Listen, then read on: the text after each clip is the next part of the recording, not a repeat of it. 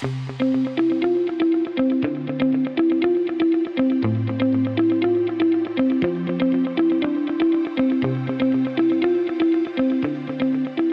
everybody. Welcome to the Energy News Beat podcast. My name's Stu Turley, President and CEO of the Sandstone Group. And I'll tell you what, it is crazy out there in the news in the energy space.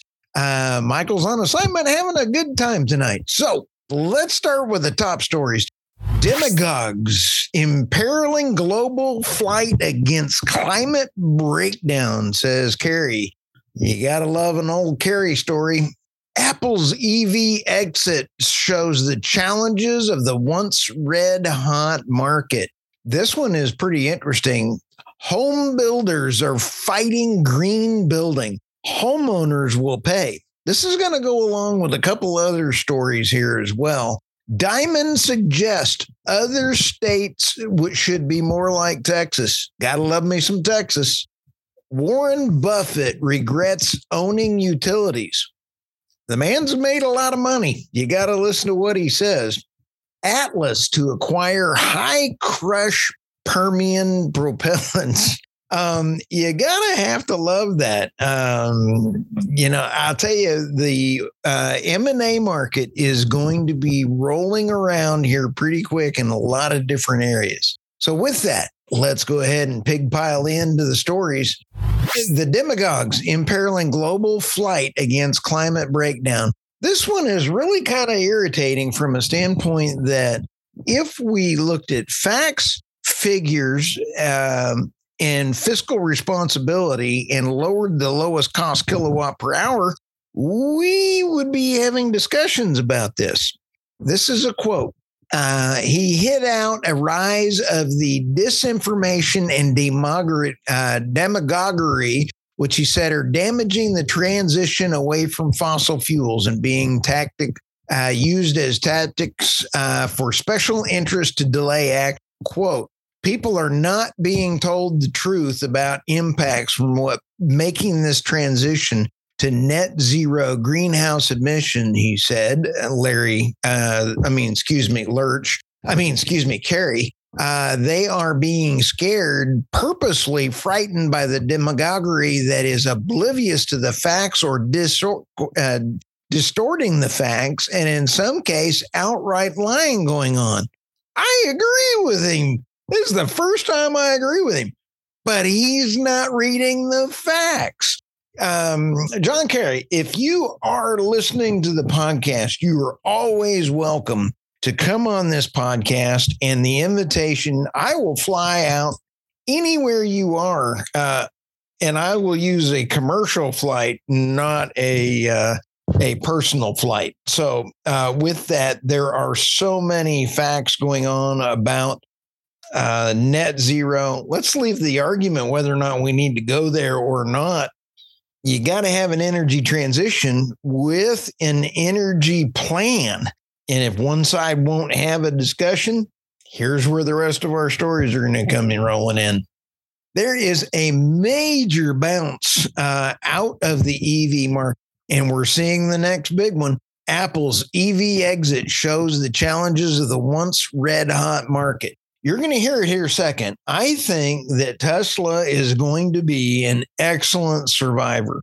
I think that in the U.S. market, Elon has got the high end and the market cornered. And again, this is not about whether or not you should own an EV. It's whether or not we should have child abuse, bringing in all of the minerals. I like Toyota's aspect of going to hybrids. And in this, today's big story, this is, we're looking at Apple scrapping its plans for the electric car.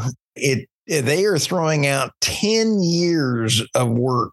They blindsided nearly 2,000 employees on trying to get them out there.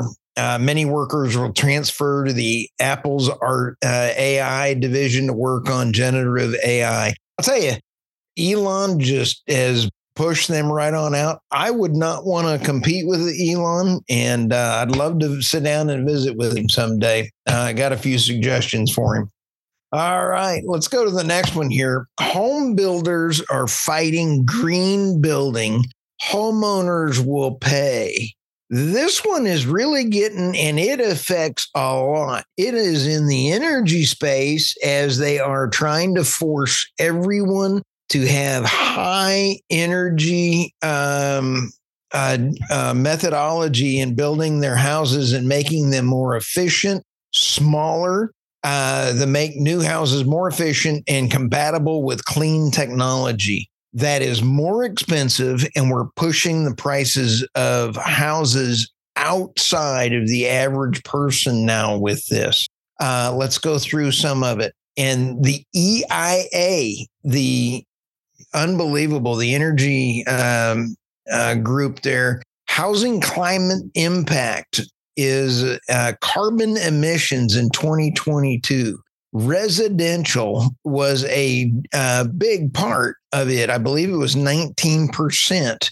And so when you sit back and go, what was in this 19%?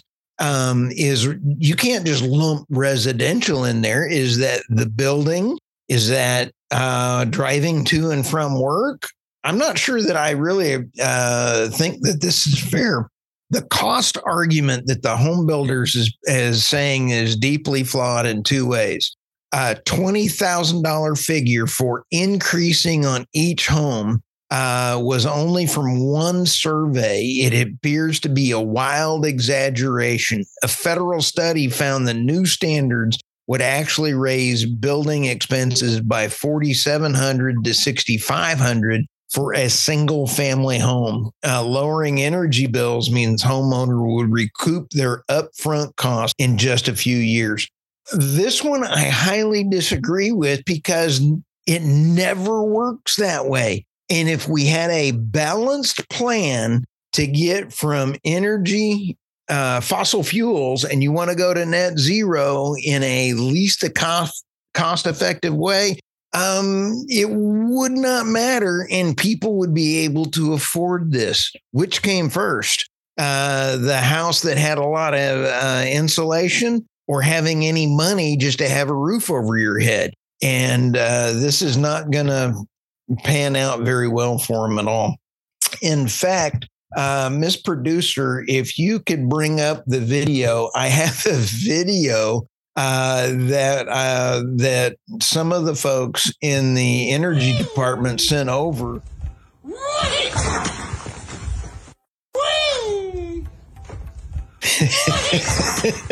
And he's swinging and boom. And so when you sit back and that's a normal meeting in the energy department trying to make up regulatory actions. So thank you, Miss Producer. I appreciate that. Let's go to our next story. Diamond suggests other states should be more like Texas. This has a little bit of about 3 or 4 different flavors in there.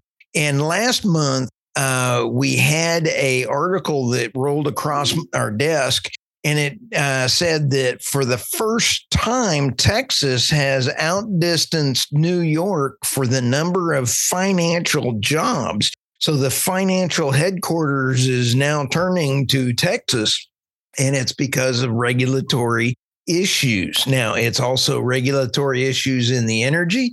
It's regulatory issues in the financial sectors, and it's persecution against corporations. So in New York City, the elected, not the mayor, not the governor, but a lot of the elected, they don't want business. They didn't let Amazon come in and build a whole new thing there. So we're seeing that not only the elected officials, but the regulatory issues through legislation, through regulatory action is starting to really take a toll on businesses.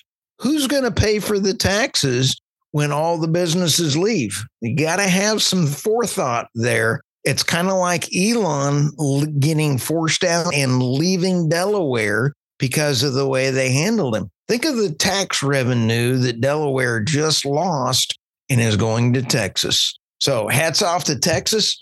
One other side note, Texas is now going to be having more storage than any other state. And then they're already the leader in wind and solar and wind. And when you take a look at, they are half the price of the electricity in New York and in California because of a balanced diet of energy. So balanced diet, you got to have all forms of energy, and you got to be able to balance the books. And Texas had a surplus, and they even lowered their taxes. It can be done, folks. All right. Warren Buffett regrets owning electric utilities.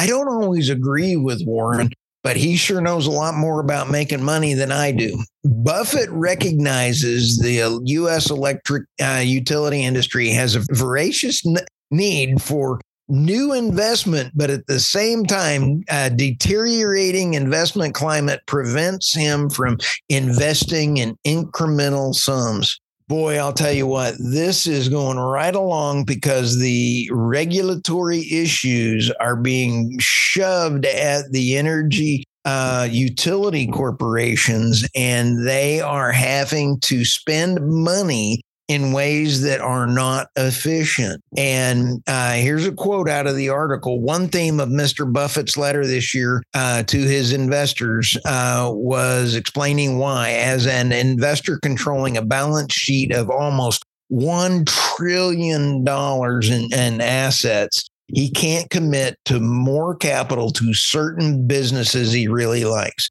With respect to utilities, he wrote, quote, I will be many years until we know the final tally from BHE's forest fire losses and can intelligently make decisions about the desirability of future investments in vulnerable Western states.